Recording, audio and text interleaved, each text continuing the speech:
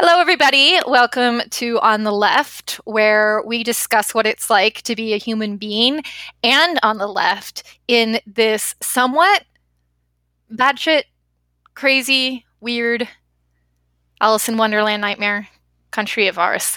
So, with me today is the lovely and wonderful Rachel. And can I say your last name? Go ahead. Reeves. So, Rachel, I'll let you introduce yourself. Most likely no one can do it better. Who are you? What do you, quote unquote, do? Even though, if you don't want to talk about your job, you don't need to, because fuck it. Take it away. Okay. Let's see.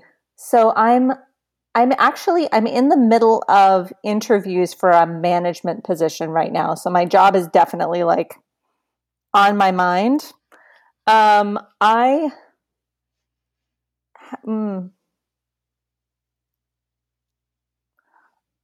met Robin through a history PhD program. I think it might be more accurate to say that I met Robin through union connections within the history PhD program, because I think that there were paths I could have taken that would not have put me in touch with Robin, and that would have made all the difference. Indeed. Mm-hmm. Yeah, I actually do remember the very first time we met instantly. I think I've mentioned it to you before. I don't think you remember, but it was like a kind of meet and greet coffee date thing that I think Ed had set up to welcome you to the program. Does that make sense? Was that something like he Yes, at the time? that sounds right. Yeah, I remember you very distinctly. You were wearing a scarf. The academic woman scarf. Yeah. And also, I don't know if you remember this, but we also both TA'd for 4B together. Ah, I do remember that. Yeah. Yes. I actually had forgotten about that for a long time, and I remembered it a couple of weeks ago. And I remember we didn't talk much and we didn't get to know each other very well when we did that. But I remember that one day I was sitting there reading Bertrand Russell's Why I'm Not a Christian. And you were like, what are you reading? And I showed you and you were like, okay. Interesting. And I was like, I think that made her maybe a little uncomfortable, but she was cool about it. So that's cool. And, but yeah, we didn't get to know each other very well until many years later. So enough about you and me, baby. I mean, I think my recovery from Christian fundamentalism will be a relevant part of this story. So yeah, thanks for bringing that up. Yeah, absolutely. Mm-hmm. How would you summarize your politics right now? Right now. Yeah, kind of like a preview to which you will later get to unpacking. Okay. Tantalize us, Rachel. Tantalize us. Okay.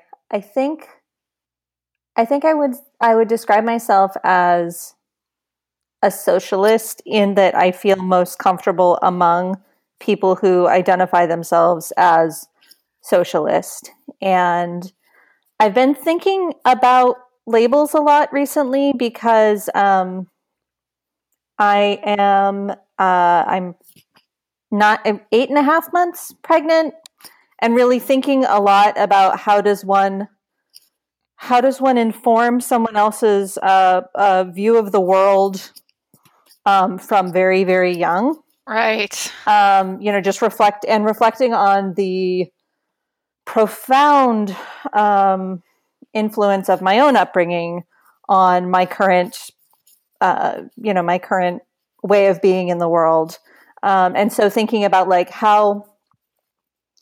what is the shorthand for the things that I want to expose this kid to, And so I'm like, okay, socialist, I'm going to hang on to that. And that really, for me, I think, is captured in the pithy little, meme of, how do I explain to someone that you need to take care of other people? Yeah.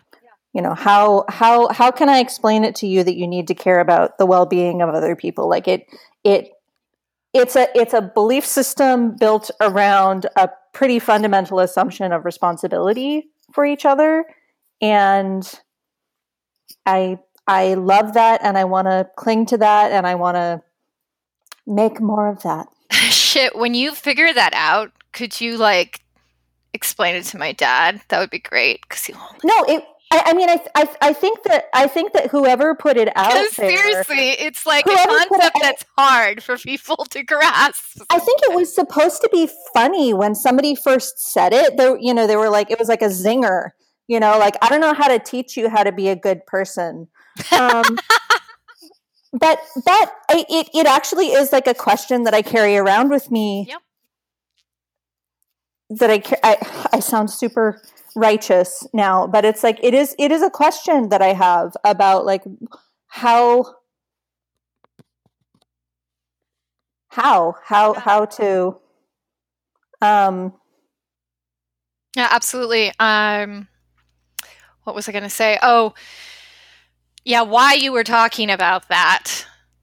For our viewers, if you could have seen my face, I was kind of increasingly looking stressed out and horrified, because this is one of the reasons I'm not going to have children, because I don't want to be responsible for this, right? It's such a terrifying responsibility and job, not to freak y'all out. You'll be fine.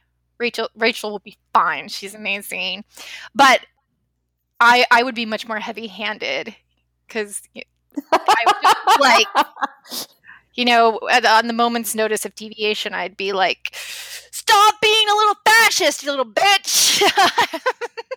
It would just not go down good. So it's a very serious question. You don't sound righteous. It's something one should think about. Mm-hmm. And I think, when I consider like what is important, what is fundamental, it is that they have exposure to my friends, and I think that a common thread among them is socialism, and I think that that's a way of being with each other, but I think it's also a way of looking at the world, a kind of critical engagement, active engagement with the world, that I think is, I don't know, kind of like the only satisfying way to be in the world as well, to kind of look for the structures. Right. Also, I mean, obviously I agree, but my experience has been that apparently other people are satisfied without doing that, which I find confusing, because then I feel like you would just be like, what the fuck is going on? How the fuck is, like, who am I? Where do I fit into the larger picture of existence? Like, what does this mean? And you would just be really fucking confused all the time, but whatever. Okay, we're deviating. When did you first remember having thoughts and opinions on, what I lately really feel like is too trivial of a word, but there is simply no other: politics? Yes. So I remember watching a presidential debate between Bill Clinton and the first George Bush. And I remember, so this, I think, was around the time my folks were getting divorced. So I have kind of in my mind, watching these debates at my mom's house, and then also watching these debates at my dad's house, and asking my dad, what are you going to choose? I might have been in second grade around this time, and he said, George Bush, because he was already president at the time. Yeah. And I'm recalling that my dad's explanation was, better the devil you know than the devil you don't know. And I found that really disappointing. That's a good reason, Dad.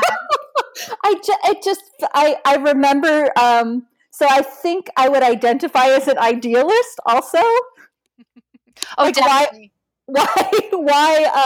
why the devil you? Why is the devil you know better than the devil you don't Explain, know? Father. Unpack this claim. Explain. And I would say that, the dynamic between my folks is that my dad has been the most engaged on like a local political level, but he's also the most cynical. And my mom is deeply sincere and deeply ideological. And I think I navigate between those two poles. Those two, kind of political engagement styles. Like on the one hand, I feel like, and this is like daughter of a giant property owning white man attitude, but it's like I feel like I deserve to see the budget. I feel like I deserve to be in the room when decisions are being made, on a like local political level, or like he's a pain in church board meetings, and he has zero shame about asking questions and demanding transparency, and he uses the rhetoric of stewardship, that it's this money, the money that we're spending belongs to the people who gave it. We have an obligation. We have a burden of trust, and let's see where it's going. It's funny. I can definitely kind of see that reflected in you, because I have noticed that if anybody is sending us texts on our group friend text about local policies, stuff happening in our area, it's a good chance it's you. Like you pay much better attention than I do to local politics, right? And I definitely admire that, because I'm getting better at it lately, particularly because the politics in my area are often infringing on really big issues important to me, like not attacking and humiliating homeless people, for example, or people without homes.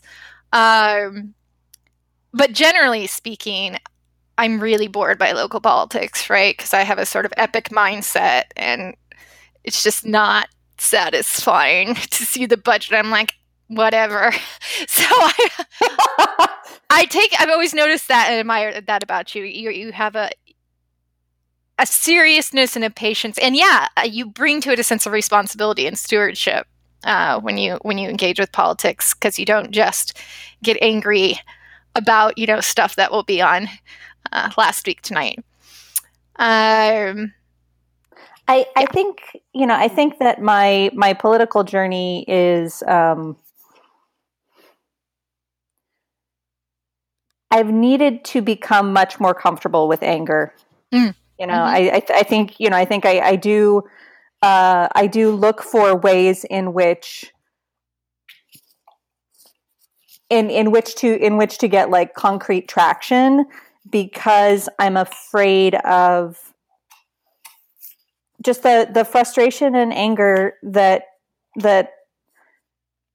rightly come when things are broken and unfair, and we continue to be told that it's perfect and the best possible and always fair. Yep. And exactly what you deserve.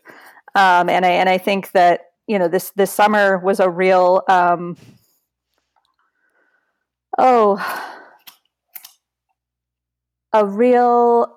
confrontation for me of that part of myself that struggles between the difference between being nice and being good.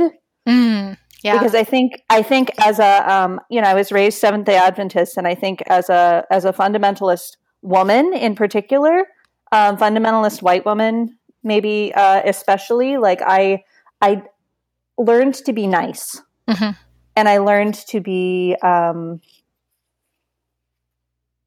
reasonable, and that that can be really violent.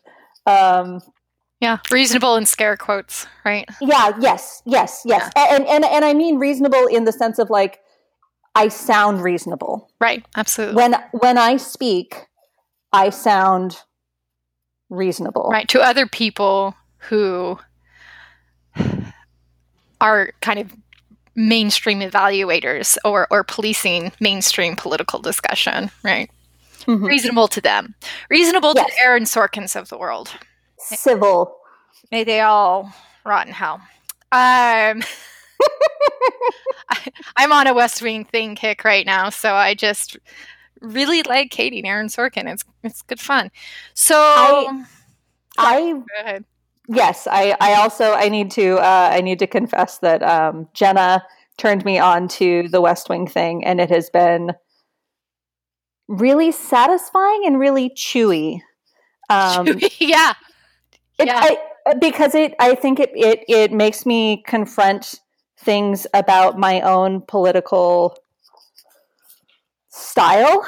And I would say that the West Wing thing, or not the West Wing thing, the West Wing, the TV show, mm-hmm. was actually a big part of my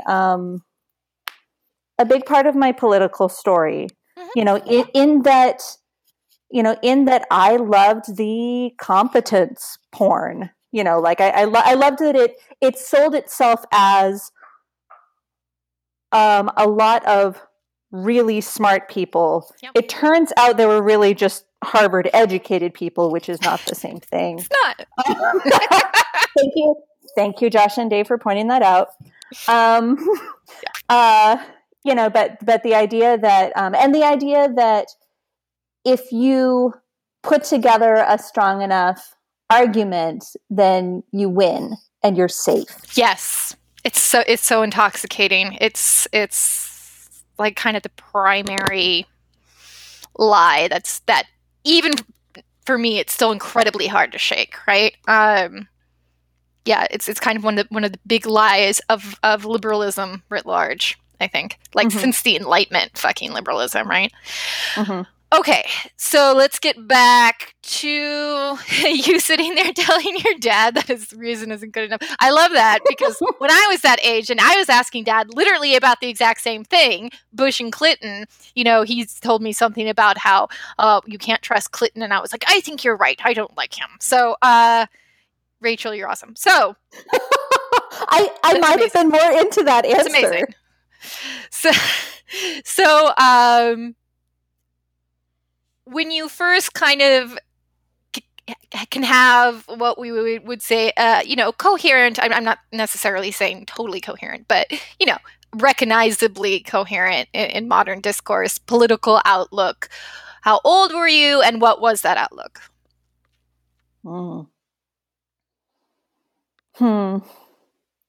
I think another important point along my political identity building journey is that I worked in the restaurant industry for a long time, all through high school and undergrad. And there was a day that I in my head, I'm remembering it as Day Without a Mexican, but I'm pretty sure that it was Day Without an Immigrant. And it's that my bosses referred to it as Day Without a Mexican. Or else the people that I was working with in the restaurant were more often from Mexico. And so that might have been the way that they referred to it. But I recall my boss, who was the business owner and highly celebrated as being one of the very first women business owners in this town, made a lot of enemies, including the health inspector. I just love local politics because they can be so petty. Oh yeah. But anyway, she had been in my mind really built up as kind of this local hero. And she liked me because I'm nice and I care way too much about my job. Nope, I'm gonna come back to that. Anyways, she threatened to fire anyone who participated in Day Without an Immigrant. Mm-hmm. And I heard her threaten my coworkers. It it didn't occur to me at the time that it was a strike and that I myself should not go to work in their place. Wasn't there yet, but I was there to witness and experience as profoundly wrong her threatening their jobs. And I think that feeling is something that I've come back to. That feeling of solidarity. I guess that's what it was. Absolutely. And I think, I think at the moment, what I was something that was important early on, and I think this is something I got from my mom was that being a good coworker is really important. Being well liked by your boss, I think that's it was to me pretty self-evident that was the way to go. If I wanted, our culture successfully communicates. I'm also just afraid of authority figures, and I struggle with that, and I'm working on it. I'm just so hungry for prestige and approval. Anyways, I fight it.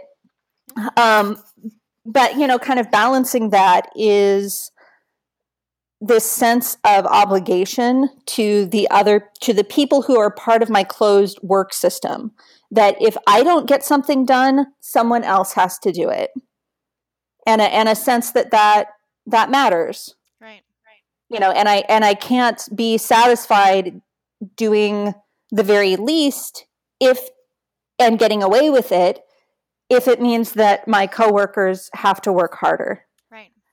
And I think that this was a sensibility that I recognized in the grad student union. Mm-hmm. Although it was my first encounter with a union that I could have joined. My grandparents were part of unions, but I don't think my parents ever were. Mm-hmm. So when you're working in the restaurant industry and you're having this increasingly conscious recognition of solidarity and what it is and what it means and how it can manifest in things like unions. This is a long-winded way of asking, how old are you at this time? Oh, I think the day without an immigrant, I might have been late high school. Late high school, okay. So then you, if it's all right, if I move forward? Yes. Then you go to undergrad, and what is the story there? All right, undergrad, I took a literary theory class, and I loved it. I loved it so much.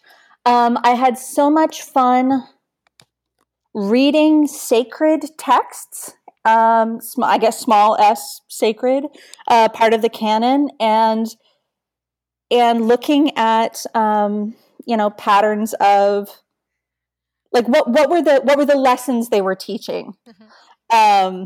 And that was where I first encountered Marxism, was through a literary theory class, because we kind of skipped over it in history classes somehow. That's egregious. That's no good. Yes, no. You got it somewhere. I got it somewhere. Absolutely, yes, I did, and it was literary theory. And I think that the English department, maybe also the psychology department, were the two most progressive departments in my Seventh-day Adventist undergrad college. Little college, less than 1,000 students.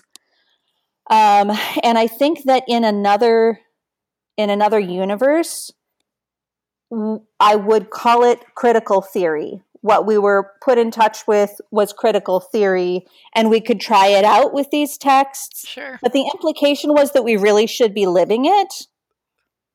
We really should be trying it on for ourselves. Nice. And seeing, what stories are you hearing in your life? Right. Yeah. So That's like exactly what education is supposed to fucking do. I love it when things work. See, and I had tried it on with philosophy. I'd taken a little bit of philosophy, and I hated it. I really had a hard time with it. Yeah, on the one hand, I definitely enjoy a good amount of philosophy. On the other hand, I often struggle with like, why the fuck do I care? If like you come at some of the classical philosophy, particularly if you start in like Greece and Rome. First off, I have a serious bias and prejudice and scorn for Greece and Rome I'm dealing with right now. Just fucking hate. What's that about, Robin? Aristotle and Plato. I'm just so fucking sick of it. Yeah, let's not go into what that's about. That's a rabbit hole. But also some of the questions they're asking, yeah, it's kind of a fun mind fuck to think about how like if you have 2 points and you move halfway in between those 2 points, and then you move halfway again, technically you'll never get to point B because you'll always be halfway into point A and B in eternity. So it's a paradox. But then I'm like, yeah, I don't really fucking care. So I could see how literary theory, though, it actually gets at a lot of similar questions that philosophy sometimes gets at, but like in a way that is connected to reality, that is recognizable. Mm-hmm. Well, and I like that it really it was really presented to me as a toolbox that I could carry with me anywhere. And I could carry it with me into my Bible studies, and I could carry it with me into my into my history classes, which I did, and my history teachers hated it. The history department was pretty conservative. Man. Yeah, on my campus. It's a Seventh-day Adventist college, so I mean, white guys in flannel with monosyllabic names. That was it. Monosyllabic names. Wait, like Ted, John or Ted, Paul, Ted, John, Paul, Dr. Paul. Dr. Paul does not like Marxism, right? No. So I'd actually kind of like to use what you just said as a segue. That you said you could carry this into Bible study. So, spoiler alert, everybody, she does. So how did that work out? Tell me about that process of like looking at your faith in this new light or prism or whatever the fuck lens. That's what I'm looking for. Mm-hmm. Yes. So I think I would describe that experience as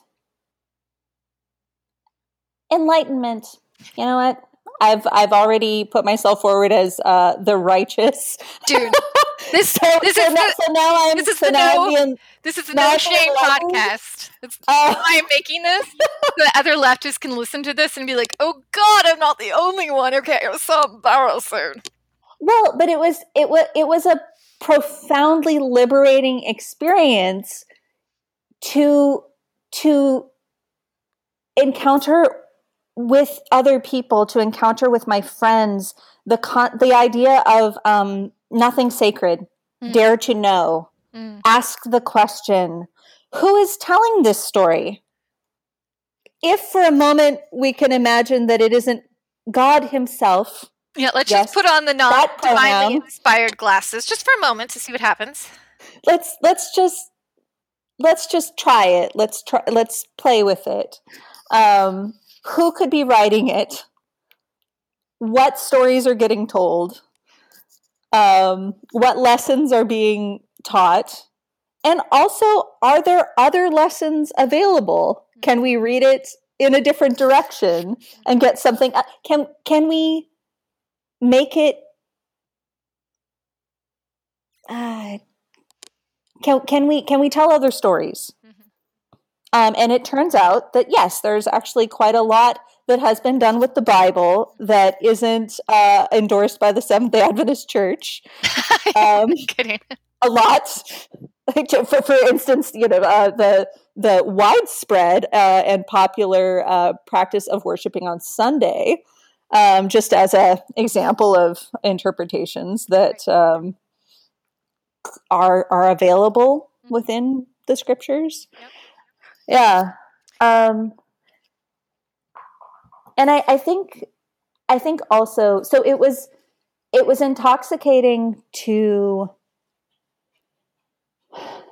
approach the Bible as literature and to really appreciate the art of it. I came to really love the poetry in parts of it, and that was part of my secularization. Yeah, that's it's interesting. That's deeply ironic that part of your secularization involved appreciating the Bible in a way you never did before. Like coming to love it in a way you didn't before.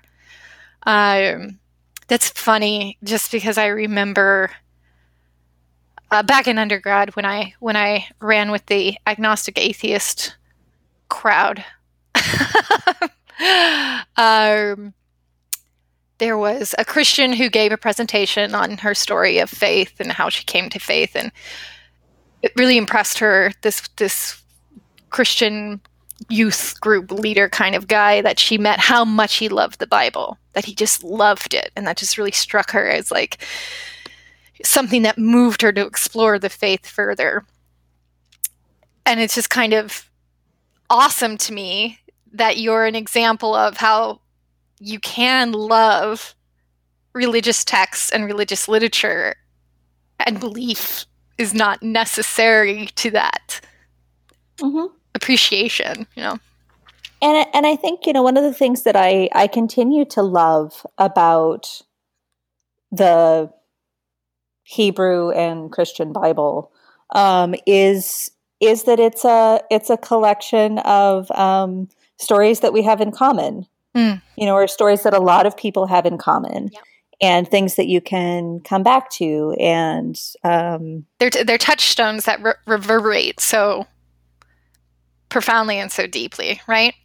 Yes. Granted, not all of them, because somebody like Iran, listening audience, he's my husband, he's Jewish, secular Jewish, to this day does not understand what the deal is with sacrifice. So he's like, why are Christians so into sacrifice? And why were pagans so into sacrifice? What the fuck is everyone obsessed with sacrifice for? And I'm like, it's hard for me to explain. It's just compelling. And he's like, y'all insane. But nonetheless, I think it's great storytelling. Stands. Yeah, I mean, it's a hero narrative, and oh my god, okay, whatever. It's my job to keep us on track, even though I would love to sit here and unpack with you why the fuck people find the Jesus story compelling. Actually, what would be really fun is to bring Iran in here and for him to just watch him shrug and be like, I still don't get it, because there's something very satisfying about that to me. Like, I've always found the Jesus story very compelling, even though I've never been a believer in a sense that probably any other Christian would recognize. When I was young, I was like, Jesus was divine, Buddha was divine, everybody's divine. But I was never like a believing Christian, right? I never like believed in heaven and hell and all that. But I always found the story very compelling. And in fact, when I was an undergrad, I realized just how much I found it compelling, even though I was just as secular as I ever would be. And in fact, would soon become even more so. But anyways, what I'm getting at is when I see Iran just kind of be like, no, I don't get it. There's something about that difference that is that's so compelling and satisfying to me, right? Like, as much as I like, as you said, having these groups of stories that people can find compelling along with me, and most of those stories for me fall outside of Christianity, but that experience is very compelling. I also love that experience of someone just being like, no, I don't get it. Like, there's something, I don't know. There's something about that difference. It's like, so, this is actually the first time I've really tried to, I'm thinking out loud to put my finger on it. So I'm just going to go on before I blabber endlessly. So then you go to graduate school. What happened? Oh, okay. Yes. I was a snob my first couple years Oh, in honey, graduate don't school. worry. I got you matched on that times 10, I promise. I was so insecure and so full of myself at the same time. They often do come together. You know, I think I heard somebody describe graduate students as baby rattlesnakes. It's like they cannot control their venom, and therefore they are the most deadly. Like pathetic and kind of flaccid. Oh no! But also very venomous. Oh god, that's that's really accurate. Yeah, I mean that was accurate for me. You know, it's funny. I didn't necessarily want to say this before because I didn't want to go off into that, but I remember. I think one of the reasons I remember the first time I met you, that like you really stood out in my mind, is because I remember just kind of like watching you, like listening to other people talk and thinking, this girl looks fucking terrified. She seems really stressed out right now. Probably right. I probably was. Yeah. I don't think I have a good poker face. Well, you do and you don't. You do and you don't, because you don't necessarily have a good poker face, but that's just because you stop and think so hard about whatever you're thinking about. I mean, my first couple of years of graduate school, I remember saying a lot how grateful I was to be there, you know, or how lucky I felt to be there. And I think that you know, that's coming from a family of people who didn't necessarily go to college. Or, you know, I remember my dad really crying, you know, when I graduated with my bachelor's degree. Yeah, that's touching. It was a big moment for him, and he was really proud. He was really proud of it, and acknowledged the work, and you know, felt that it said very good things about my character. So you can imagine what getting into a PhD program said about my character. Absolutely. I'm still getting over that. But my second year in graduate school, I was part of the orientation committee, recruitment committee for the visitation day for people who are considering joining our graduate program. They'd been admitted, they were being courted to join us. And I was like, well, I can make a great case for us. And this was the year that someone who came to be a great friend decided to throw a party to welcome the potential recruits.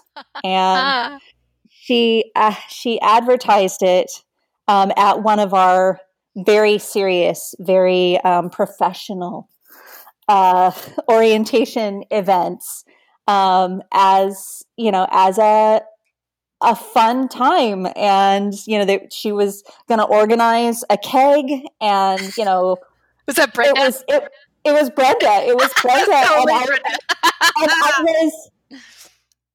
It was in my mind a giant problem. I was like, wait, what? No, what? This is not part of the carefully cultivated picture of my graduate program. If Brenda could hear this now, she would be fucking cracking up. She'd be cracking up. You know, I didn't say anything until afterwards. I was reflecting with one of the faculty members about, like, I hope that didn't scare anybody off. I'm not really sure why it would have been scary. But the faculty member said, you know, maybe we are a little bit of a party department, and that's okay. Mm-hmm. But I think that I mentioned that because in spite of that snobbery, in spite of that like very careful effort to blend in, and specifically to blend in with the people that I thought were going to be successful. Mm-hmm. When I encountered the people who were active in the union, the people who were good coworkers, who were good colleagues, good comrades. I wasn't ready for that language. Mm-hmm. I remember another friend of ours during the Occupy movement using the phrase "off with their heads" and bring the guillotine. Yes, and I was genuinely frightened. Yes. That's adorable. Yeah, and I'm not actually sure what snapped or what happened, except the sweet friendship that I was offered in spite of myself. Because I think that it was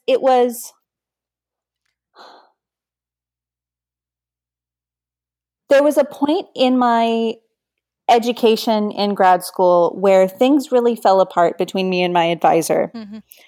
And the faculty response to what was an abusive situation was, we were all wondering how long you would hang on. Fuck me, man. And that was so cold. Fuck that was you. So, after so fucked up. After all I had done to represent the department.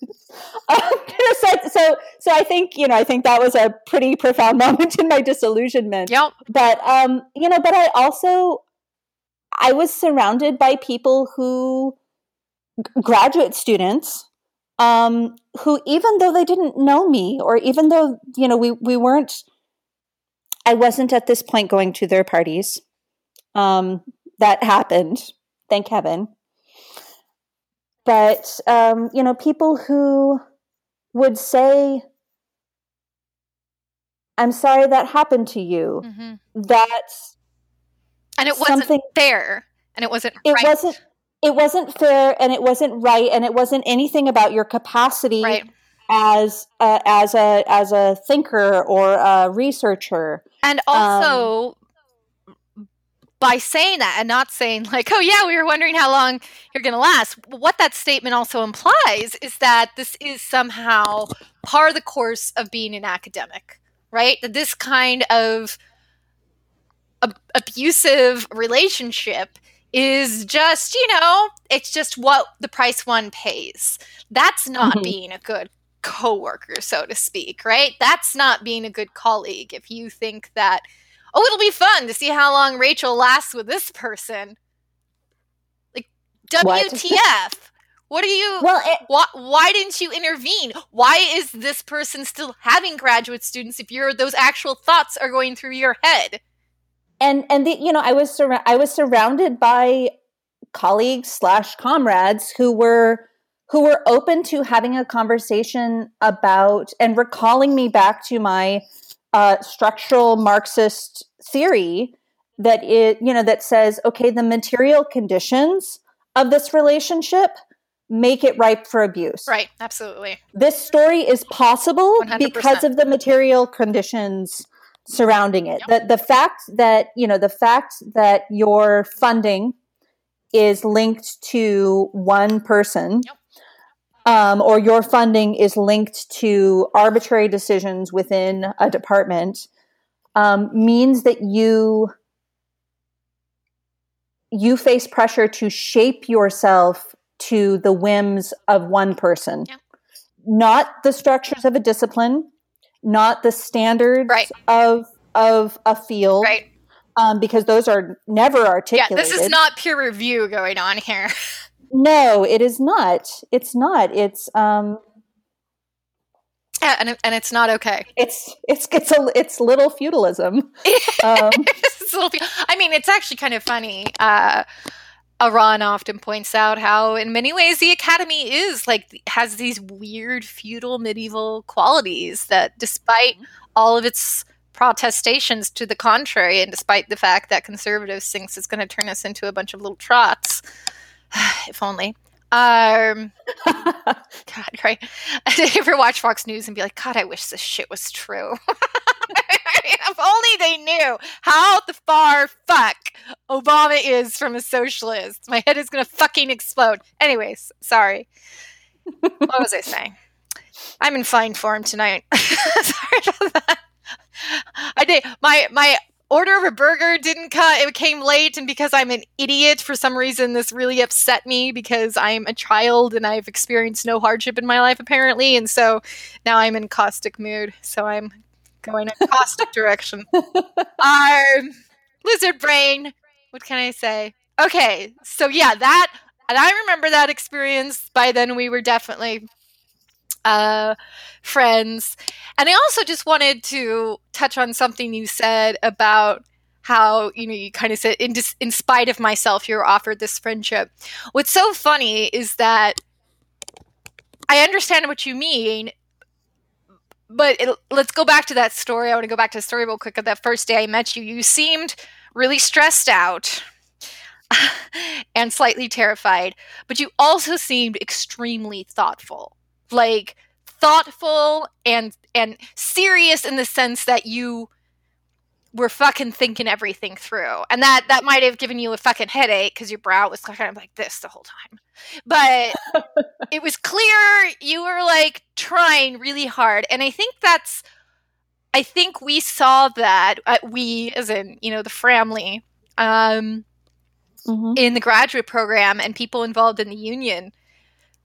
That's a quality about you that's immediately recognizable, right? Like, so yeah, this girl comes from, young woman, excuse me, even though back then we were probably still thinking girl because I've only recently purged that from my vocabulary. This woman is, from a different background than me, and she's from a religious background, which some of us could struggle relating to.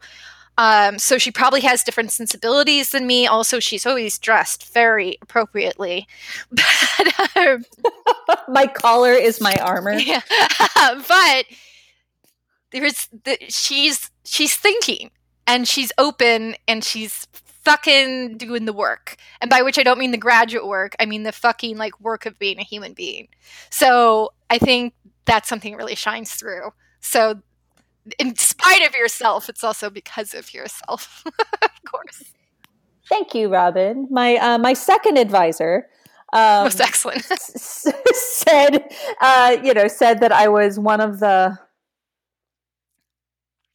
twice born, and I don't understand what that means. I think it might be like a Henry James reference, and she was using it in the sense of like, you are probably a little too sincere. Which resonates with my reaction to my dad's flippancy about politics. I think that's horrible fucking advice, man. Don't be so sincere. Nah, man. Be sincere till the end. And you know what's so funny? Again, this is kind of occurring to me on the fly. You and I have very different affects, right? Like if somebody met you and then they met me, we probably wouldn't remind on a first impression. We wouldn't remind anybody of each other. But I think that we're both very sincere. It's just you're sincere while speaking appropriately, and I'm sincere while I'm yelling at people and cursing. It's just a surface style. That sounds right to me. Because I feel like right to me. Yeah. I started to realize as we became better and better friends is that I was like, wow, Rachel really seems to get me and appreciate me. Like, even though she's affectually so different from me, it's when I'm at my most defensive and my most raging and angry and just letting it fucking go that it seems like she's looking at me and nodding, So I really felt like you saw me and you got me on this level that, again, a superficial meet and greet with you wouldn't have predicted. So it's so funny, right? There's room for all sorts of affects in this for the listening audience. I'm nodding vigorously. Yes.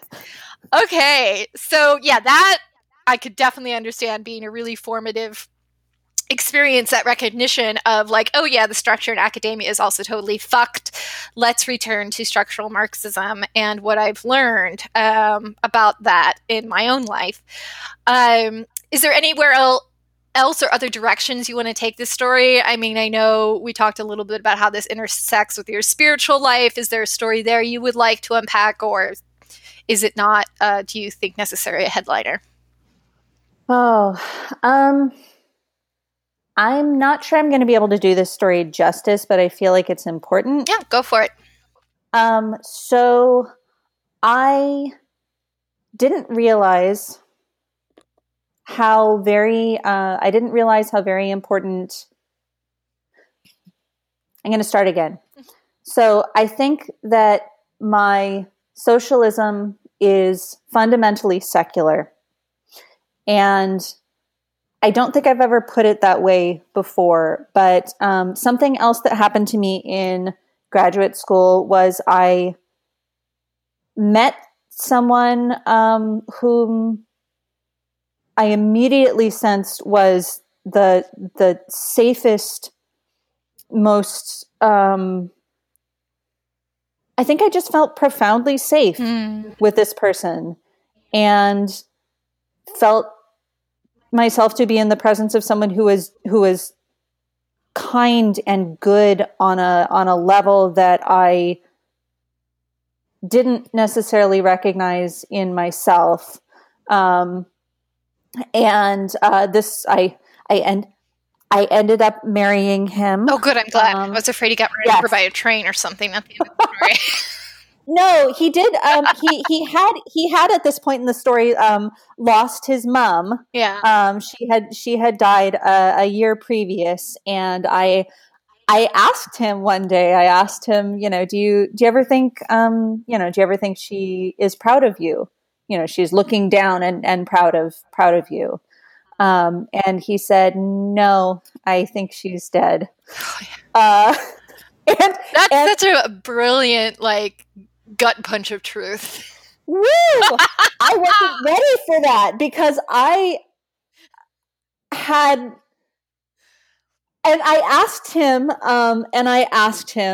how are you forgive me, Robin, how are you a good person if you don't believe in heaven and an ultimately, an ultimate punishment or reward for the way that you've behaved in this life? And he's like, I don't know. I've never worried about it. I just try to be good. I just try to be good to people. Yeah. And this was around the time that I was, encountering, this was at the end of the year that I had led the orientation to graduate school, to the potential recruits. So you were just getting your mind blown left and right. I was. And so a lot of different things kind of came together. Affection for a particular set of stories and scriptures and such, together with an inability to get behind the divinity of Jesus, and also an inability to fake it, led me to think, okay, what do I wanted organized religion in my life. I really felt like it was going to be a framework to help me on my journey to be a better person. It was just part of my makeup. Yeah, part of your DNA. Part of my DNA. It's I felt when it was missing, and I went about filling that hole with liberal Judaism was actually what it ended up being. And I was really helped and motivated by the idea that it's not necessarily our business what happens in the afterlife. What our business is here and now, and material comfort and material suffering matter right now. And it's not something that can be put off, and it's not something that we can intellectualize too much or kind of theorize away as part of the great controversy or whatever, that it is now. Right. It's immediate. It's immediate. And I'm still not sure I'm able to imagine no afterlife. Sure. I think that concept is just pretty deep in there. Mm-hmm. And you know what? That's like, I think something that, okay, obviously this is something that people probably all across spectrums, but I only know it on a personal level from being on the left. Something that people on the left often encounter, and not that this is afterlife or no is necessarily a political issue that has to cut this way or that way. But what is very common is this experience of this thing, this need, this desire, this assumption, this sort of superstition framework. And I don't mean superstition badly. I'm just kind of rambling for words here. Is so integral a part of how I was raised, who I am anyways, maybe regardless of how I was raised, whatever, all that fucking shit that makes up who you are, that the idea is not to eliminate it as it's something bad or wrong, right? But to work with it. And there's also just a lot of stuff that's idiosyncratic and particular to people. I remember talking to someone once that he said, I don't think anybody can really sincerely conceptualize their death, like their own consciousness not existing, like not in an afterlife or anything, which is something I totally agreed with then and now, in the sense that when I do try to conceptualize it, I want to hide under the rug, and it's fucking horrifying. Yet I think about death all the time. And I do my best to face the reality of it as I understand it all the time. But I understand I'm never going to be at a point, like I guess some people are. I've talked to a lot of atheists, so I guess there's genuinely people out there that are like, yeah, it's just going to be like before I was born and my consciousness just won't exist. What? No big deal. That's painless. And I'm like, what the fuck are you talking about? It's the worst possible fucking thing ever. But but that's just the way they are. But also, you are like, there are certain things that are just like, you're not supposed to eliminate them. You're just supposed to fucking like engage with them and struggle with them as honestly as you can. That's all you can do. Yes, and my struggle with my own mortality and the mortality of everyone else means that there is a time limit on my ability to, you know, affect good, you know, like I'm not gonna get a second chance, right? And you know, neither are people who are suffering either. Absolutely. Right? Like it's not right. It's not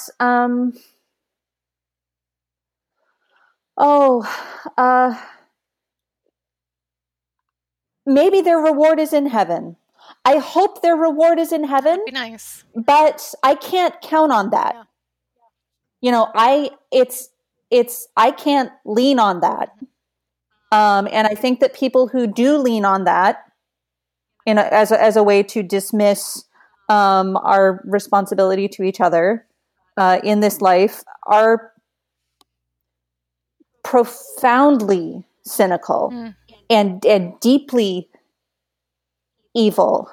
And it's interesting. I'm going to kind of draw a comparison or a connection that I've never quite consciously stumbled on before. So hopefully it's articulate enough. But I think there's kind of this parallel between there's a secular version and a religious version of what you're talking about.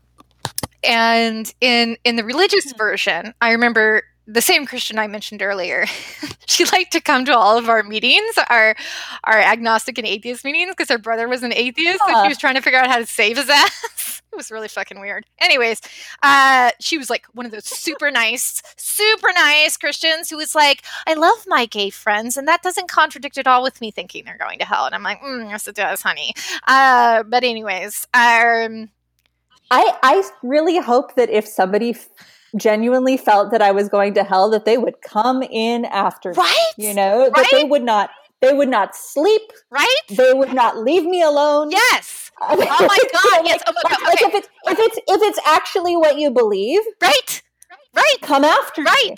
Okay, so I already knew that you would understand this, and this is actually not even where I meant to go. But whenever I have these conversations with other people about, like, I can't be friends with someone who doesn't know whether or not is ambiguous or undecided about whether or not I'm going to hell, or even thinks I can't be friends with that person. They're like, really? And I'm like, of course fucking not.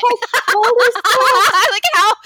That's like, what? They want something for nothing. They want to be my friend, but they're like, I genuinely had someone you and I both know, when she told me she was a Christian, I'm like, okay, my main question is, do you think I'm going to hell? And she just very politely said, I don't know. And I'm like, whoa, bitch, that was the wrong answer. And it's so like the cosmic, torture forever version of this graduate chair being like, no. I don't know, we were just gonna kind of watch and see how long you hung on. We were just kind of interested. How often the sort of evangelicals or Christians that want to think that they're still nice, they'll say, well, it's not necessarily hellfire and flame, but it's distance from God. Yeah, eternal distance from God. That's such a fucking improvement over like Dante's 7, whatever.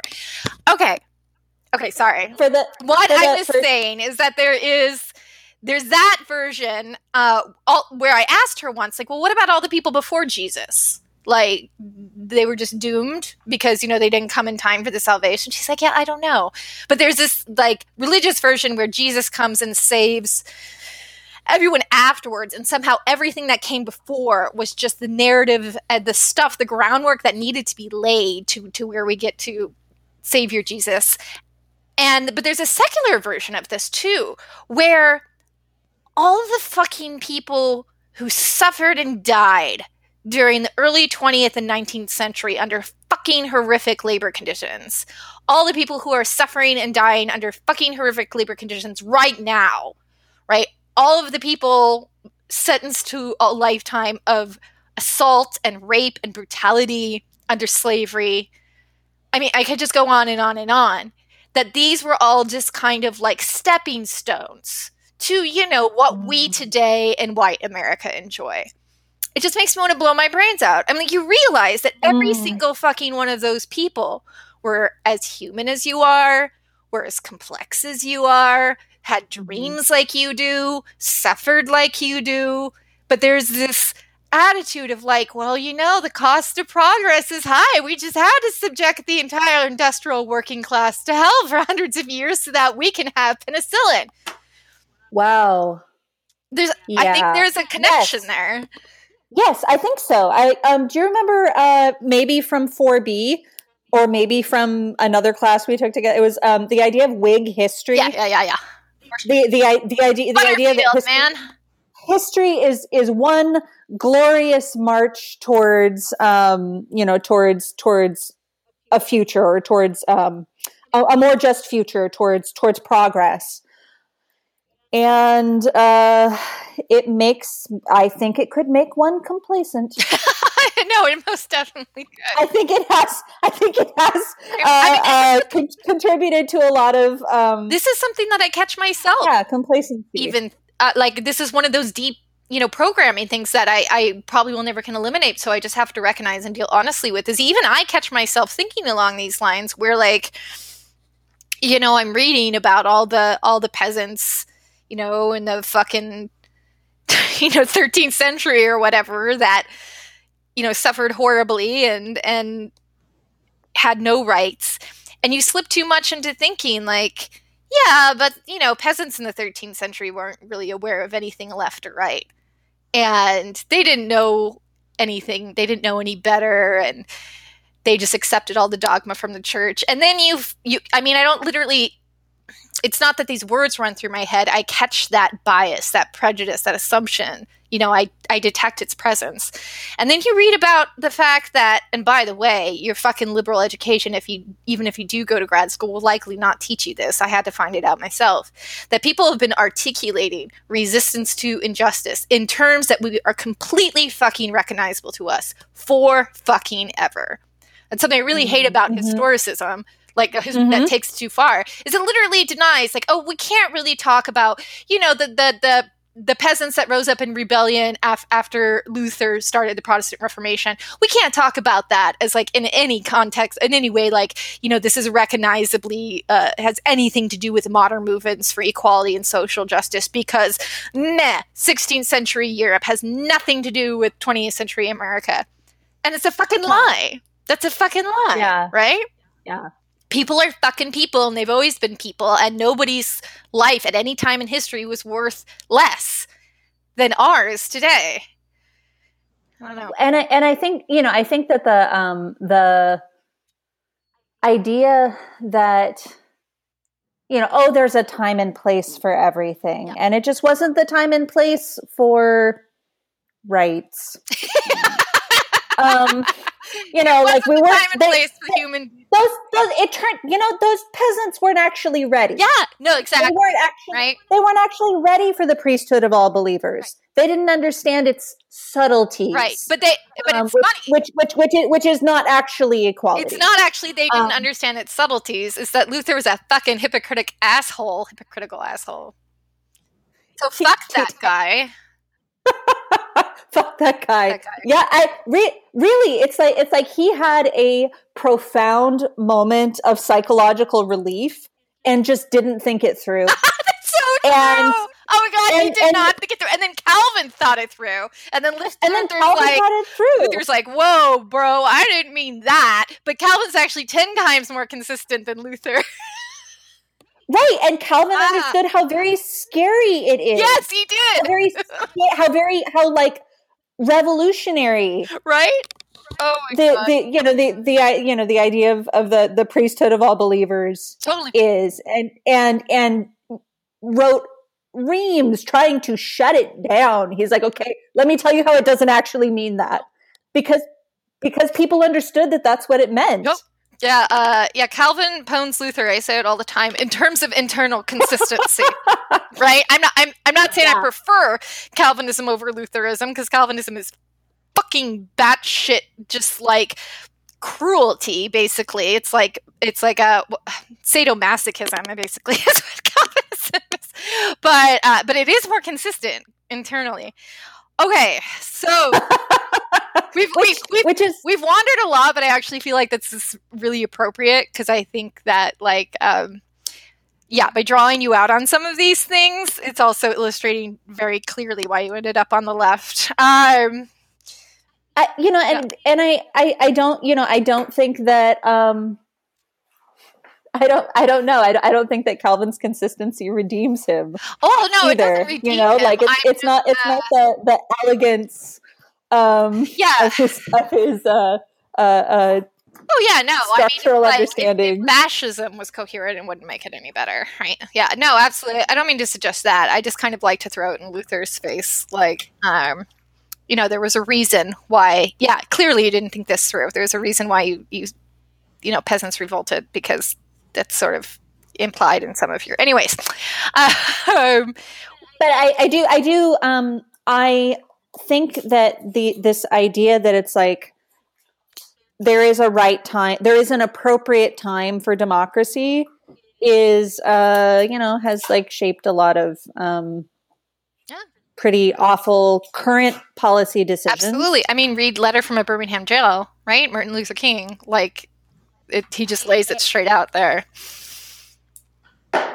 Remind me. Oh, it's famous because he kind of says that he is starting to think that like the white liberal is as much of an opponent, and maybe a more serious one, than the white, racist, somebody who's overtly racist, because it's the liberals that come to him and say, hey, we're on your side, but not right now, and you're moving too fast. Right. I think, the study of history, like, it really lends itself to telling people to wait. Mm-hmm. And it's so hilarious because a lot of the most lasting impacts were sudden and totally caught people off guard. I mean, the French Revolution, I think, is an excellent example of that, right? Like, nobody fucking saw that coming. And yeah, you get Napoleon and blah, blah, blah, but you also get basically the birth of the modern world, and you never go back to the ancient regime, which, actually is a pretty big accomplishment.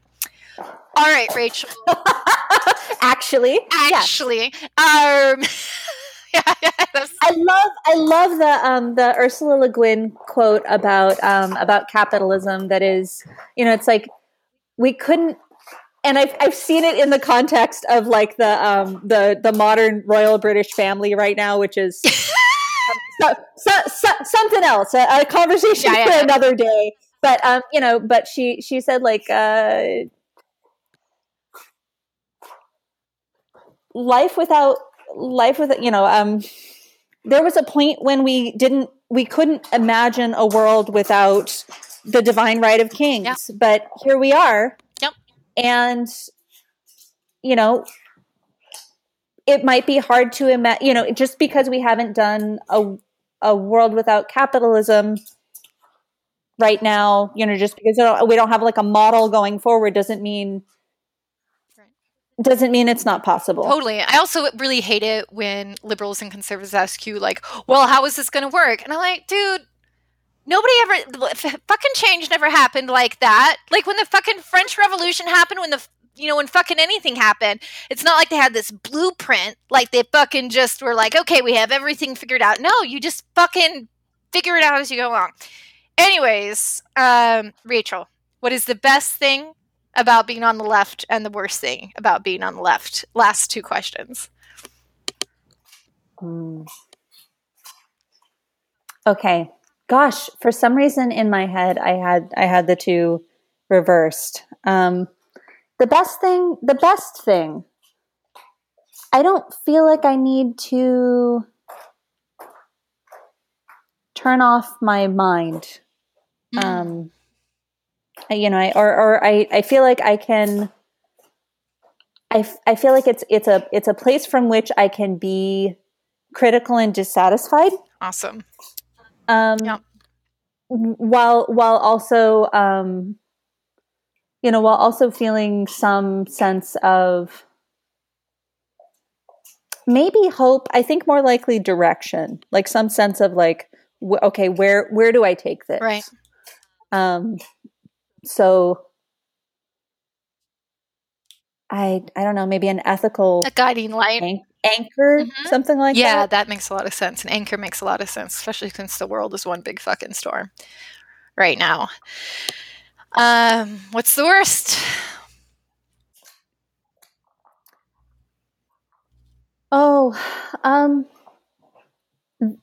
Right now, I feel like the worst is that I'm just struggling to find an angle with which to talk to my family about it. Yeah. And I think I think that there's patina or there's a like a cultural resonance of leftism, and I'm doing the little air quotes, scare quote, literally scare quotes. There is something really scary about leftism. Yep. For my family, for my folks, and which is completely comprehensible. Like, I'll never forget watching the quote unquote insurrection, which I feel is just like kind of a inappropriately grandiose term, but whatever. On January the 6th this year, yeah, okay, and anyways, and watching people like, you know, break the windows of the Capitol building, and like the liberals on CNN being like, look at this, look at these anarchists. And I'm like, hey, these aren't fucking anarchists, these are fascists. Get your terms straight, right? But like, to Americans in general, like anarchists and the left, it's just like the guillotine 24 hours a day. You know? Well, and you know, and socialist is obviously straight out of the USSR, which is 100% Stalin. And I think I just have a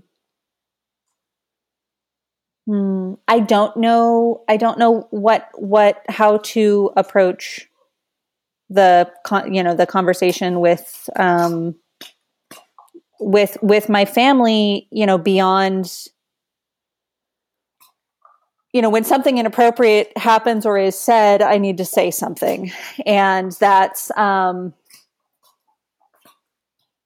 gosh, now that I think about it, I think it's like the burden of accountability is a real bummer, to me, you know, this, you know, I've said so much about, you know, how,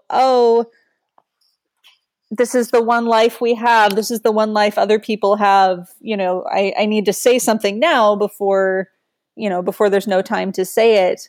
And yet it takes a lot of effort and it takes a lot of love to get in there over and over again. You know, like the person who actually believes you're going to hell. I am the person who believes that you're already in hell. I guess, and that there are actions that we can take to get out, right? And that there are actions we can take to get other people out or alleviate the hellishness. You know, I think that in local politics, that just feels so much more concrete to me, or like I see that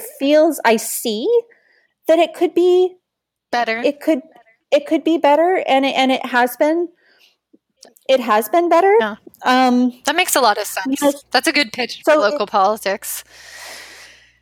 Yeah, absolutely. Okay, really last question.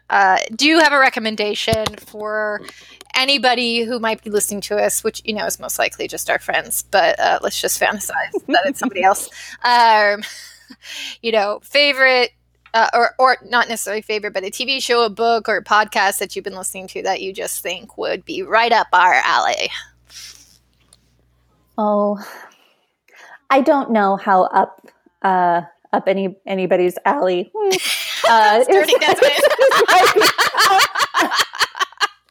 It's a feminist podcast. All right, sounds good. So my alley, baby. Sorry. What's it called for? So there are two podcasts by a Canadian academic, Hannah McGregor, that I really appreciate and get a lot out of. And the first one I'll mention is Secret Feminist Agenda, in which she brings in a lot of people to talk about structures of the patriarchy and where that shows up in the academy and where it shows up in our lived existence. I think she has really turned me on to a lot of the connections between like the wellness industry and eugenics, and white supremacy, and you know, has also exposed me to disability rights movements as they relate to you know, as they relate to other intersectional right pursuits of justice. That this isn't a society that was built for a particular subject, and that subject is white, able-bodied, wealthy dude. And what's the name of that one again? So that one is Secret Feminist Agenda, and I got there through Oh Witch Please. I'm pretty sure Jenna recommended this one to me. This is a critical reading of the Harry Potter series, which is kind of needed right now. Well, yeah. So if you're interested in the death of the author, figuratively, not literally, we're not calling. I'm not J.K. Rowling. We're not threatening the life of J.K. Rowling. I'm speaking in terms of like we don't care about authorial intent. Turfs are people too. I mean, but it is an effort to grapple with the fact that this is a series of books that means a lot to a lot of people. You know, that is for many people a kind of coming home or a touchstone. That's what I was going to say. Yeah. Yeah. And, you know, and it was for, it was for Brenda. Yeah. And absolutely. I really got into the Harry Potter series as a way to mourn the loss of one of my friends, who was more leftist and active and had a bigger impact on the world than I think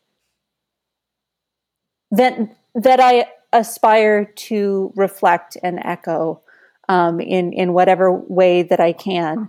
And so it's like I have this personal relationship with this story of finding a group of people who are actually like you and finding this magical world in which things make more sense and you belong. Yep.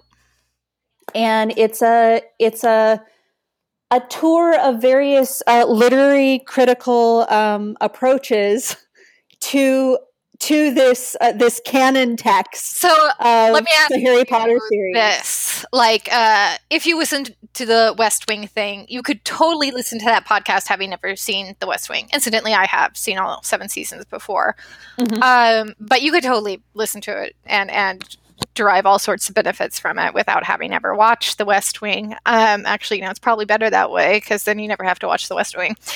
I've never read Harry Potter. Is it something you can listen to if you've never read Harry Potter? Yes. Cool. Yes, I think so.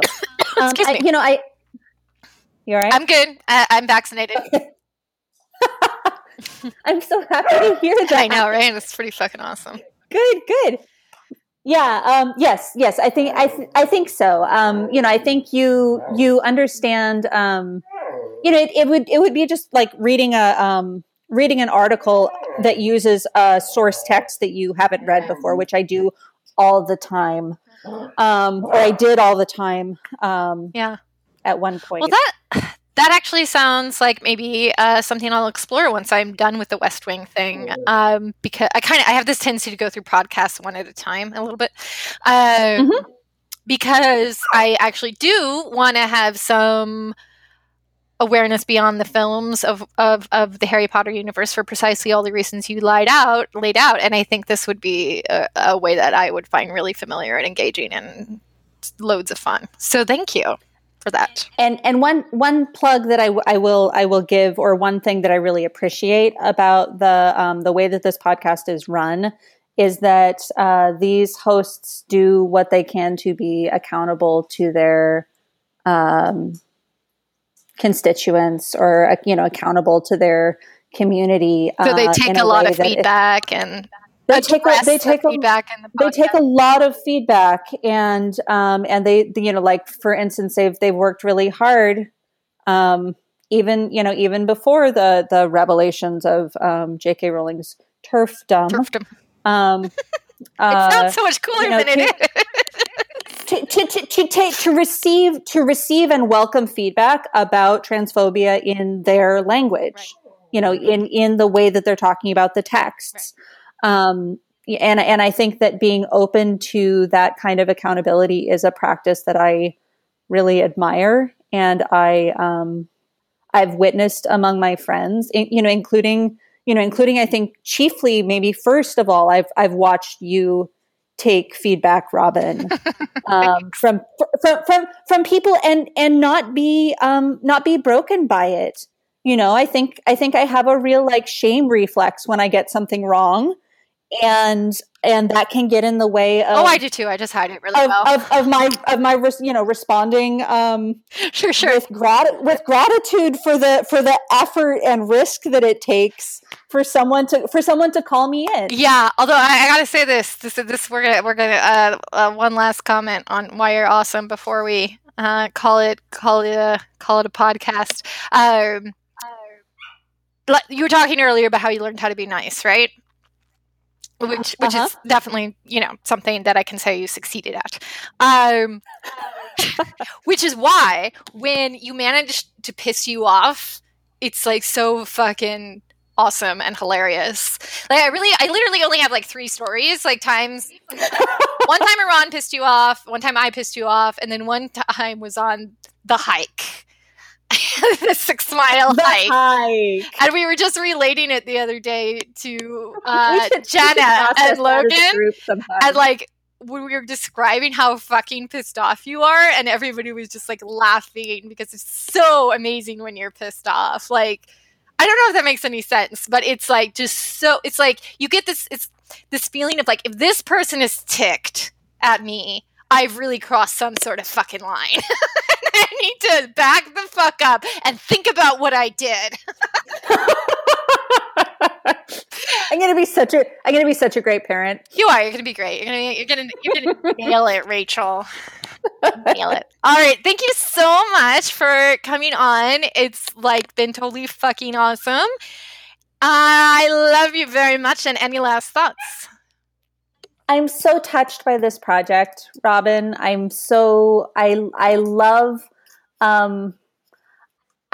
the chance to talk about growth and learning, because I think it really takes the willingness to admit that there was a point when maybe you felt something different. Oh yeah. Or maybe I learned something along the way. Oh man. And right now I run research training programs for people who already have faculty careers, and it's hard to learn something if you won't admit that there are gaps in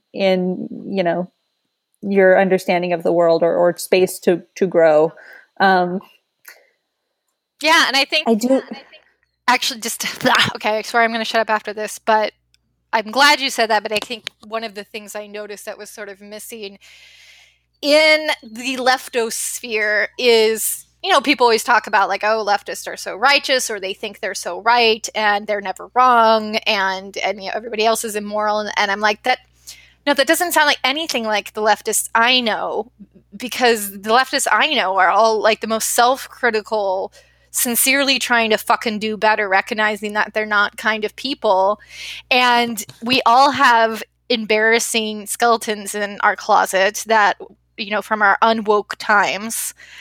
And I think it does us a lot better to fucking bring those out of the closet and be look, it's not about being this fucking, most woke person in the room. It's about just fucking trying to not suck. Yeah. And that's it. Just try not to suck. Yes. And I think it's, thank you West Wing thing, right? Yes. It doesn't matter if it's coherent and elegant. Right. The impact matters. The ultimate impact is what matters. Absolutely. Intent is almost nothing compared to ultimate impact, for sure. All right. Well, thank you again. And you've been listening to On the Left, and